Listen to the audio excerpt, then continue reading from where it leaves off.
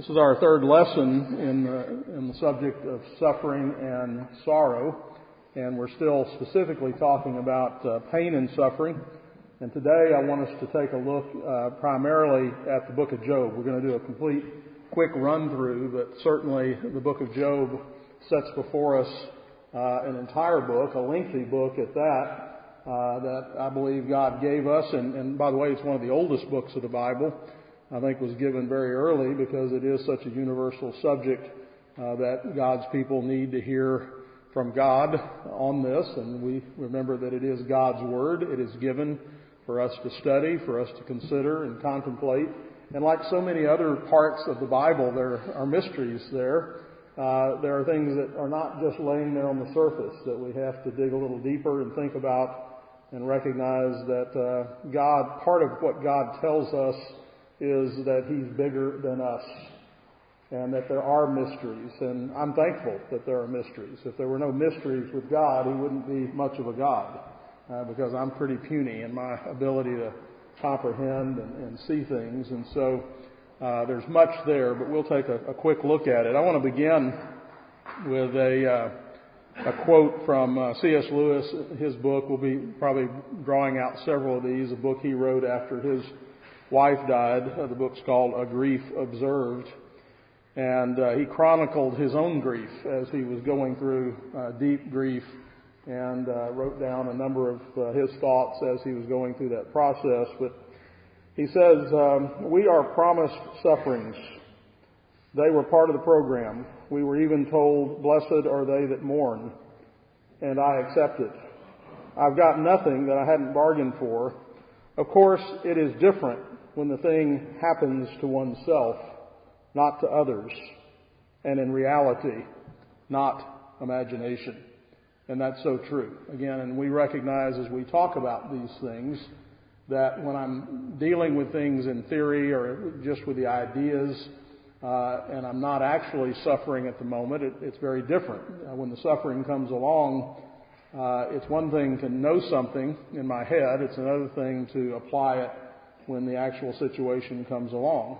That is the goal, by the way, and one of the reasons we talk about these and many other things, hopefully at times, for most people perhaps, when we're not going through great suffering, is so that when that time does come, we have a foundation. We have things there that we can turn to. That doesn't mean it'll be easy. That doesn't mean it'll all come rushing back and that we will just say, oh, okay, well, I understand all this now. There will be a new need to re-examine and look at things when those situations arise. We've all heard the phrase, the patience of Job. It's really kind of become an idiom in our language, though many of those who use it to describe their need for patience are describing situations that don't begin to compare with Job's situation. Job, of course, is one of the great sufferers in Scripture. And in the drama which bears his name, the themes are worked out of both human suffering and the questions of human sin, of man's folly, of God's wisdom, of despair, and of hope. We see all of these in the book of Job. And so we are confronted with the basic problem of understanding pain. In the face of such suffering, man will inevitably stumble in his attempts to understand what's going on. Again, we're limited in our ability to comprehend all the details, all the events that are affected, all the people that are affected, how it is working in our own lives. And our solutions are really, as we look within ourselves or ask certain questions, we're often left only with our own tentative groping for answers. But from speculation to wisdom, there is one sure way. And it is summed up in the great conclusion found in Job chapter 28, verse 28. So when we get to the end of the book, Job says this, the fear of the Lord, that is wisdom, and to depart from evil is understanding. And so this is very similar to the summary that we see in the book of Ecclesiastes after Solomon had explored all that life had to offer in terms of its pleasures. So here it's interesting that in the book of Job, the conclusion of his great suffering and trial is the fear of the Lord. That is wisdom, to depart from evil. That is understanding. In the book of Ecclesiastes, the end and the conclusion that Solomon draws after pursuing all kinds of pleasures under the sun is this. He says, let us hear the conclusion of the whole matter. Fear God and keep His commandments, for this is man's all. For God will bring every work into judgment, including every secret thing, whether good or evil. And so that's just an interesting parallel to see that no matter what we explore, we always are brought back to that central point, to recognize that we live before Almighty God. We are His creatures. He is all-knowing, all-powerful, all-wise, all-loving. And in that context, with all of our misunderstanding, with all of our lack of understanding, our ignorance of what's going on, we find our comfort and strength in recognizing our position before Him. G.K. Chesterton's favorite book of the Bible was the book of Job, and he wrote a commentary on the book of Job. And in the introduction, he says this: verbally speaking, the enigmas of Jehovah seem darker and more desolate than the enigmas of Job. Yet Job was comfortless before the speech of Jehovah and is comforted after it. He has been told nothing, but he feels the terrible entangling atmosphere of something which is too good to be told. The refusal of God to explain His design is itself a burning hint of His design.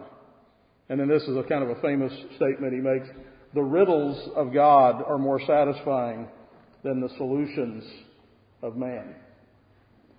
And so after Job questions God, and then God says, hold on a minute before I answer, let me ask you some questions. And then he goes through a long list of questions for Job. Then Job reaches the conclusion that God doesn't owe me an explanation. If God can take care of all of that, then I'm certain He can take care of me. And so the opening chapters not only set the scene for the great debate which is to follow. Remember the friends that are going to come along, and they're going to have their own analysis of what's happening with Job. But it also takes us behind the scenes to see some powerful forces of evil which must be taken into account if we're going to make sense out of the suffering of the innocent. I don't think we do this quite often enough. Maybe we're afraid of discussions of the devil and demonic forces and what have you as explanations, because sometimes they're overused and misused, but that is not an excuse for us to ignore what the Bible does tell us about such things. We are reminded that beyond the world that we see, there's an invisible realm where spiritual forces are at work, whose influence upon the course of human history and upon individuals is really beyond our comprehension. In other words, there are things going on we can't see or comprehend. And so the evil spirit who plays a key role in the book of Job is designated Satan. And the Hebrew word means the adversary. And he appears here, as elsewhere in Scripture, as the enemy of God and as the enemy of God's people. The other titles which the Bible uses to refer to this basic enmity are, for example, the devil, the Greek word diablos, meaning slanderer. And so in the Garden of Eden, he slanders God as he persuades Eve that God's word is not to be taken at face value, and that God is no friend of those that He has created. Likewise, in the opening chapters of Job, he slanders a truly godly man. In all the malicious charges which have been laid against the people of God down through the years, and especially in the false accusations directed against Christ Himself, we see the slanderous activity of the devil. He is described in Revelation 12:10 as, quote, the accuser of the brethren. And the title there is supplemented by the other two titles, devil and Satan. In Matthew 12:24, he is called Beelzebub.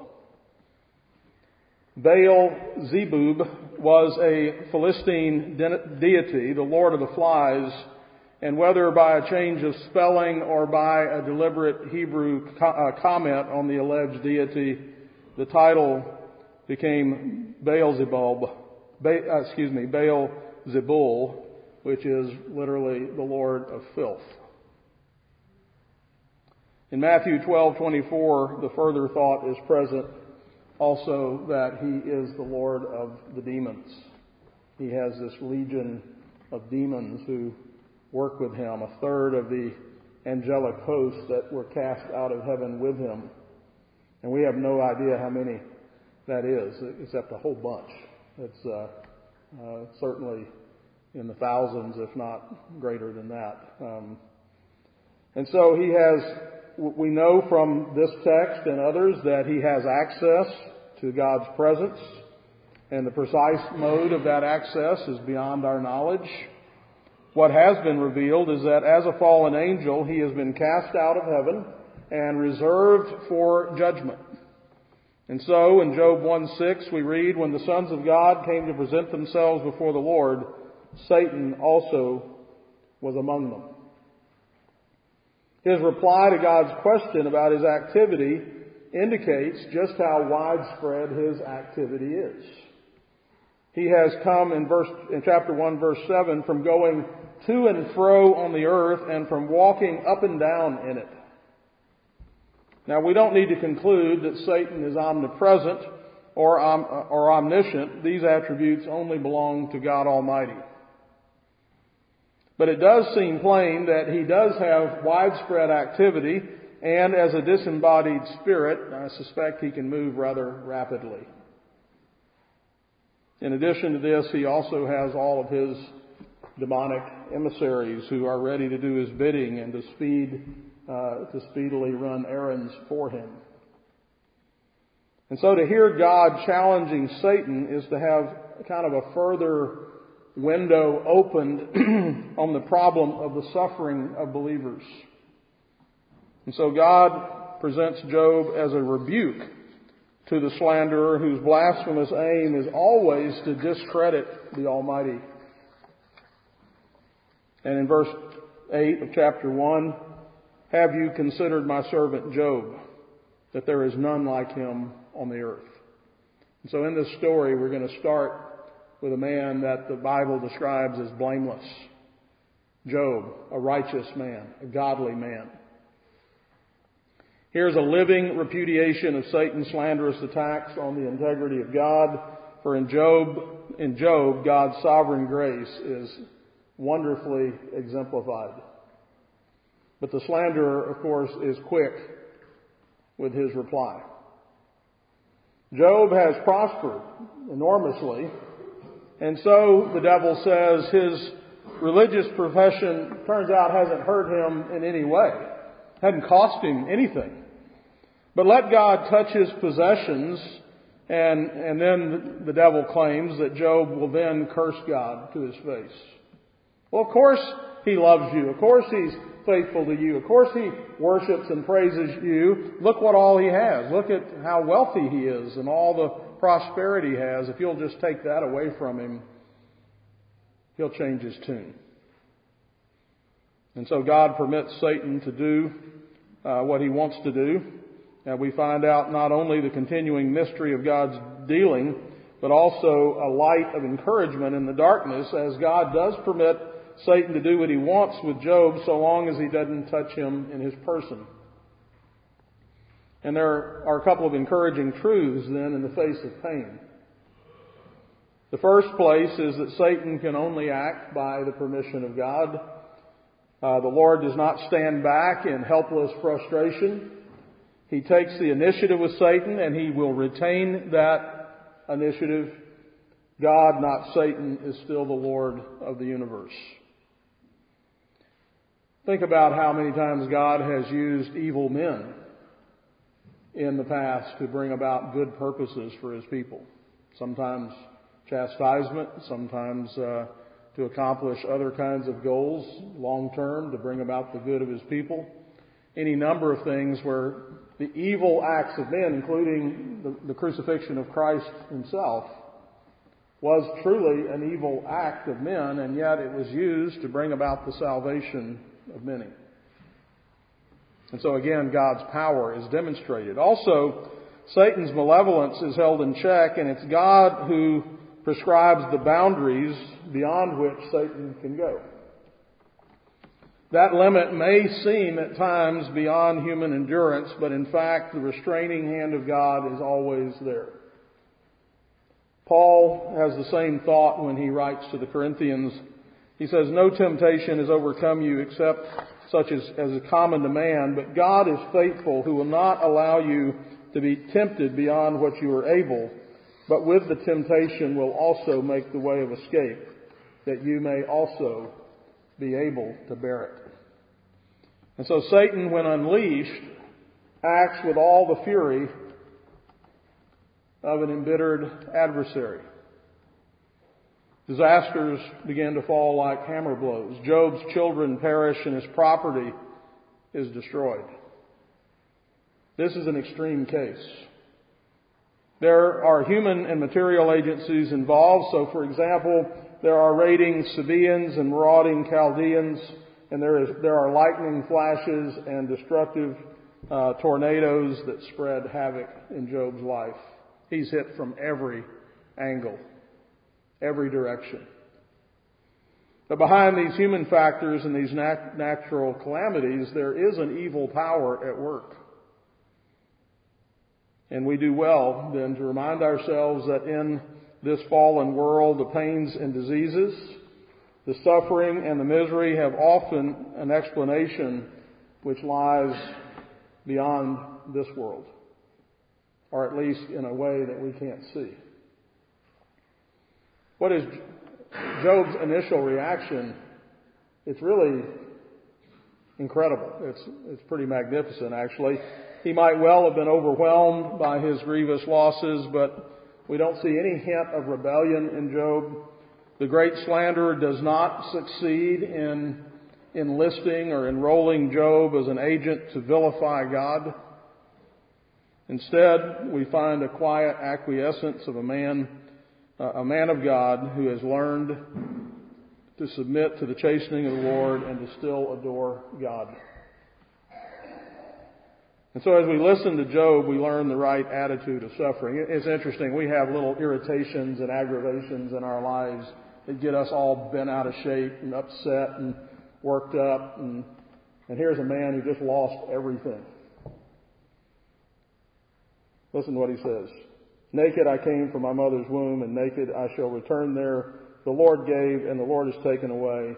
Blessed be the name of the Lord." In all this, Job did not sin, nor charge God with wrong. Now, did Job understand what was going on? No. Didn't have a clue. Could he ask, and does he ask, why is this happening to me? Yes, he does. Is that okay to ask? Absolutely. But he knew where the limits were. He knew he could not sin. He knew that there were certain things he knew about God that were his bulwark, that were his foundation. And so he wasn't going to accuse God of sin. But the ultimate point in pain has not yet been reached. The devil has been thwarted by the continuing godliness of Job, but there is further pain, and so we kind of have a reenactment of the first scene. Again, Satan is challenged by God to consider the integrity of Job. Now, what is integrity? Let's just talk about that for a moment. I heard an illustration recently that was helpful to me in understanding the notion of integrity. If you have a chain, a steel chain, let's say you have 100 links in that chain, the integrity of that chain is only as good as its weakest link. If you say the chain has integrity, you'd have to say the strength runs through every link in the chain. If it has one weak link, then the chain's no good. when we have integrity. Job has integrity. It's not just he's strong when things are going well, but he's also strong and faithful when things are not going well. And so he has an integrity that runs all the way to the bone, if you will. It is who he is. And so again, the slanderer returns to the attack. And this time his allegation is that Job is ready to forfeit everything to save his own skin. Let him taste pain in his own body, and he will curse God. And so Satan claims, and in response, God gives him a little wider latitude. God is still in control of and his permission is still essential, and the limit on Satan's activity is prescribed, but he is permitted to go further and to inflict actual physical pain so long as Job's life is spared. And so we draw two conclusions here about Satan's activities in the realm of suffering. In the first place, he is able to bring sickness. He also has the power to cause death. The very fact that God imposes as a restriction upon a restriction that Job's life is to be spared is an indication that, except for the restraint of the devil, he could have gone further and actually taken Job's life. But the statement that he has the power to inflict both illness and death must be set firmly in the context of God's sovereign power. Did Satan inflict death upon Christ? Yes. That's when his heel was bruised. As Jesus was crushing his head, Satan was able to bring about that infliction of death and pain and suffering upon Christ through human agents and so forth. But God was never out of control. God was still going to take even that and work it together for good. So Satan may be permitted to act with destructive power, but permission is required if he's to act at all, and the limits are clearly prescribed. God's ultimate aim is, of course, far removed from what Satan has in view.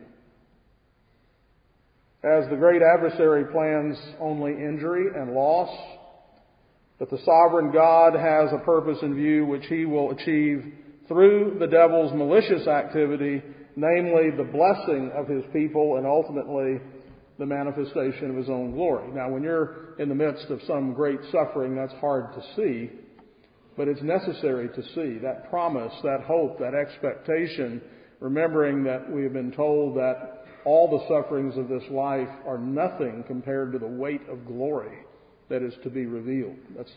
So however bad it is, we've been told that at some point when we look at that, by comparison, it's going to take on a whole new perspective.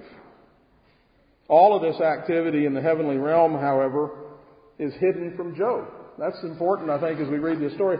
We have the advantage in this case, or in the case of Joseph, we get to read the whole story. We get to look behind the scenes. God has let us see what's going on that we would have no way of knowing, and Job certainly had no way of knowing. Joseph had no way of knowing what God was up to. But here are two of many examples we find in the Bible where people are trusting God, even though we have far more information than they had. All Job knows is the further agony of intense physical pain as his whole body is covered in sores. At this point, we encounter two utterly diverse reactions. His wife responds with angry bitterness, which is the normal reaction of sinful people. Curse God, she says, and die. What's the point of life in the face of such misery?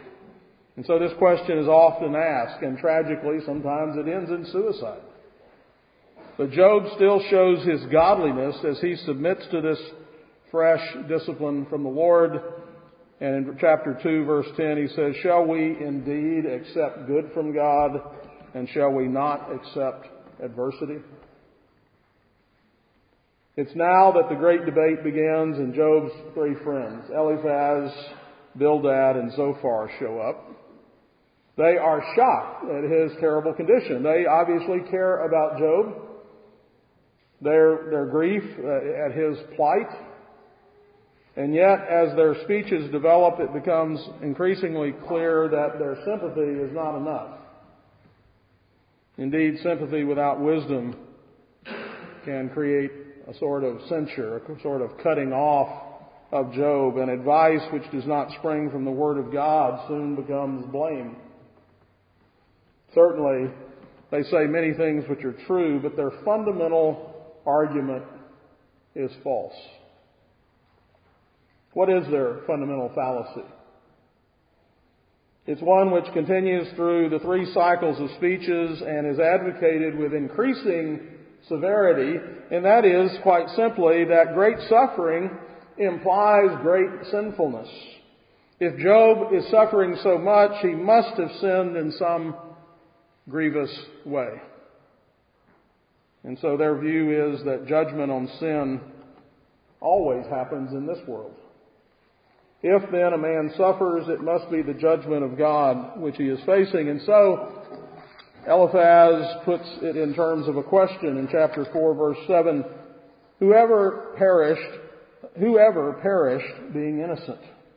Or where were the righteous cut off? And so the 3 friends emphasize truths about God. Eliphaz emphasizes God's moral perfection, and Bildad his unwavering justice, and Zophar his omniscience. True as far as that goes. But they don't seem to know very much about the grace and mercy of the Lord and of His wisdom, which does not operate simply in the context of this present world. Of that they apparently know nothing. As a result, each one surpasses the other in severity until Zophar reaches the conclusion that Job actually got less than he deserved. Throughout, the argument remains the same. Suffering is God's judgment on sin, and the depth of man's suffering is an indicator of the greatness of his sinfulness. Now, in the face of the sustained barrage, Job maintains his integrity. There is no hidden sin of which he is guilty and for which he is suffering. Yet under pressure, Job begins to say things which later he will bitterly regret. He acknowledges the hand of God in it all, and he rightly points to the fallacy of their arguments. For the wicked, he says, quite obviously, the wicked prosper. But then another note creeps in, and he feels desperately the remoteness of God. C.S. Lewis talks about this after his wife had died, that he went to God, and all he heard was the slamming of a door and bolting and double bolting, meaning God was locking the door on the inside so he could not get in. That's how he felt. And so Job is feeling remoteness, a feeling which often comes in times of great suffering, and his sense of God's irresistible power fills him with fear. And so he complains at God's apparent lack of concern in face of the injustice of the wicked, and God, he claims, pays no attention to the prayer of the sufferer. One thing I love about the Bible, many things I love about the Bible, but one is that it's not candy-coated. It tells it like it is. We can read Job and say, yeah, I know what he's thinking. I know what he's feeling. Yet in all the turmoil of his soul, and even in the midst of his complaints against God, there are gleams of light which show some true faith. The majesty of God makes him long for an umpire who might stand between them and plead Job's cause. He feels the injustice of his friends. And then in a rare moment of insight, he speaks triumphantly of that need being met. In chapter 19, verses 25 through 27, he says, "For I know that my Redeemer lives, and he shall stand at last on the earth. And after my skin is destroyed, this I know, that in my flesh I shall see God, whom I shall see for myself, and my eyes shall behold, and not another, how my heart yearns within me. And so in the midst of his turmoil, his strife, even his doubt, there remains faith. There remains the things he knows for sure. And so there's one more important contribution to the debate before God replies, and that is Elihu, who does not have the final answer, for that's going to come from God, yet he has much to say that is profoundly true. Where Job's frustrated agony led the sufferer to irreverence, Elihu replies with a firm insistence on a reverent attitude before God. In Job 34:10, therefore listen to me, you men of understanding, far be it from God to do wickedness, and from the Almighty to commit iniquity. One lesson which even a godly man like Job still needs to learn is that stubborn persistence of human pride. It's this pride which God humbles in the misery of our suffering. Suffering isn't, however, as we pointed out, it is not a meaningless experience. It's a method of discipline which God employs for our ultimate benefit. And so Elihu ends his speech with an emphasis which anticipates the grandeur of God's reply. Instead of trying to find our answers to the problem of pain within the narrow confines of our own little world, we're going to need to lift our thoughts to God. The glory of creation about us displays on every hand the power and the wisdom of the Creator. And that's what God's going to call Job's attention to. I want you to look around and see what I've done. But while we can only detect the edges of His ways, there is a depth of glory which we cannot plumb and before which we must bow in adoring silence. Chapter 36, verse 26, behold, God is great and we know Him not, neither can the number of His years be searched out. I commented on this, I think, last week, and certainly in the sermons. When understanding who God is, how big He is, how powerful He is, and to understand that, we can't fully comprehend that. But as we move in that direction, as we stop having a little bitty Jesus, a little private Savior, a little private God, see, the world is perfectly okay with you having that. You're no threat at all. And by the way, that's of virtually no use at all.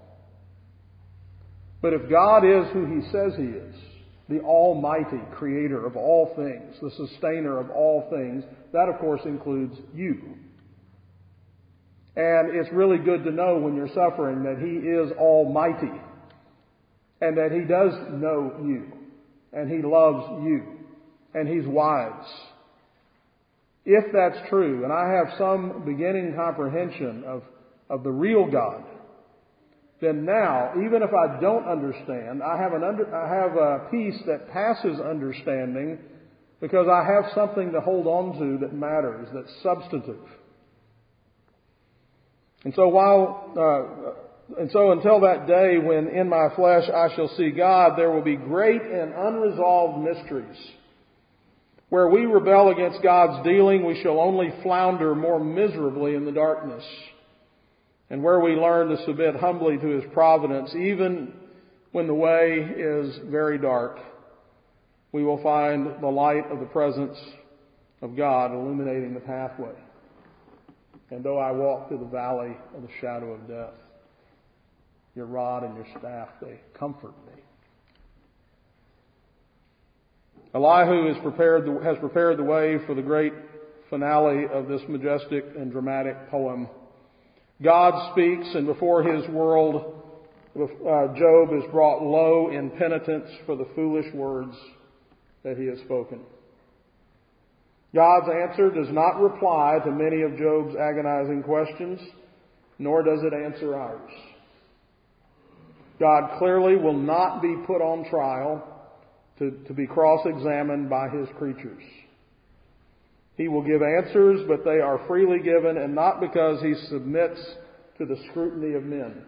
God is not accountable to me. Indeed, his reply follows a completely different line. And that is to display the overwhelming majesty and greatness of God, beside which man appears in all of his puny weakness. And so the Lord ranges over the wonders of creation, and at every point man is the helpless onlooker. The pounding of the ocean and the light of the midday sun, the torrential rain, and the ice gripping the surface of the lake, the quiet breezes, the flashes of lightning, the complex life of animal creation with the lion and the hippopotamus and the crocodile and Leviathan. All creation tells one great story. How great is our God and how worthy of praise. Set in the midst of God's sweeping survey of creation is an interjection in which he rebukes Job, and indeed all of us who are so ready to question what God's up to. In chapter 40, verse 2, shall the one who contends with the Almighty correct him? He who rebukes God, let him answer it. And so Job's immediate response to the rebuke is repentance. He doesn't capitulate to the charges of his friend who suggested that his righteousness was a pretense, so he's not agreeing with them. And God himself, in a later rebuke to the friends, will vindicate the integrity of Job.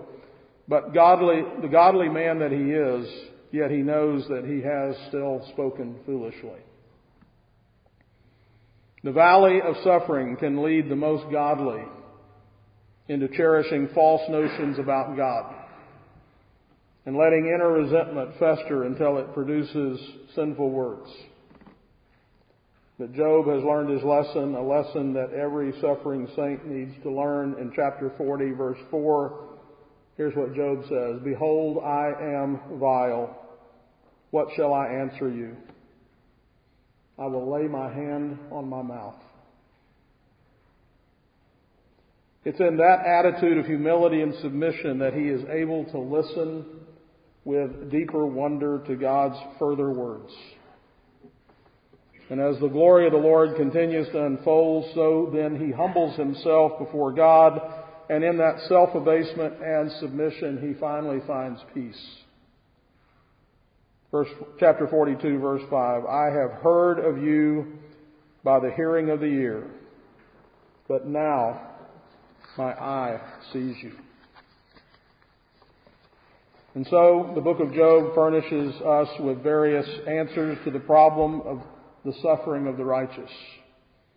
The reply to the prologue is that it's a test of the genuineness of the character of a man of God, and is one which demonstrates the grace of God to the watching world and to spiritual powers. The answer of the three friends that suffering implies personal sinfulness is exposed as inadequate. Elihu's contribution, by contrast, expresses the truth that suffering is a means of discipline in perfecting the saints. But the ultimate solution, however, is found in the fresh revelation of the sovereignty of God. There will always be profound mystery which is beyond man's wisdom to penetrate, and the path of submission is the way to peace, trusting God. But while suffering remains a mystery, we're not simply left with the thought of God as the majestic one. He is also the gracious one who comes to the godly in a time of trial. It wasn't after his restoration to health and prosperity that Job found peace, but while he was still suffering. He hadn't found all the answers, but he had come to see his own pride and his insistence that he must have answers. He has bowed in worship before the Almighty and has found himself not like some stoic submitting to a cold, relentless fate, but rather like a child in the darkness gripping his father's arm. And so the lesson was one which a suffering saint of the New Testament also learned as he too listened to the voice of God. And we read in 2 Corinthians 12:9, My grace is sufficient for you. My strength is made perfect in weakness. Paul echoes the spirit of submission of Job as he replies, Therefore, most gladly I will rather boast in my infirmities, that the power of Christ may rest upon me. And I think this big picture, this big overview that we get from the book of Job is helpful for us to remember who we're dealing with and who we are and what our place is in this story. And that He is at work and that He hasn't stopped. He hasn't forgotten. He is bringing all of this to a place. And as we mature, as we grow, as we are glorified eventually and see with new eyes, it will all make sense. Now again, He gives us tokens. He gives us many things to help us. And we're going to be talking about a lot of those things in the weeks ahead as we deal with the subjects of grief and sorrow. But we need to remember, ultimately, our Heavenly Father is the answer. Father, we are grateful for Your Word that reveals to us what's going on in ways that we could never know, that You have told us much. Help us, Lord, to receive it and believe it and act upon it, even as Job did. And we pray in Jesus' name. Amen.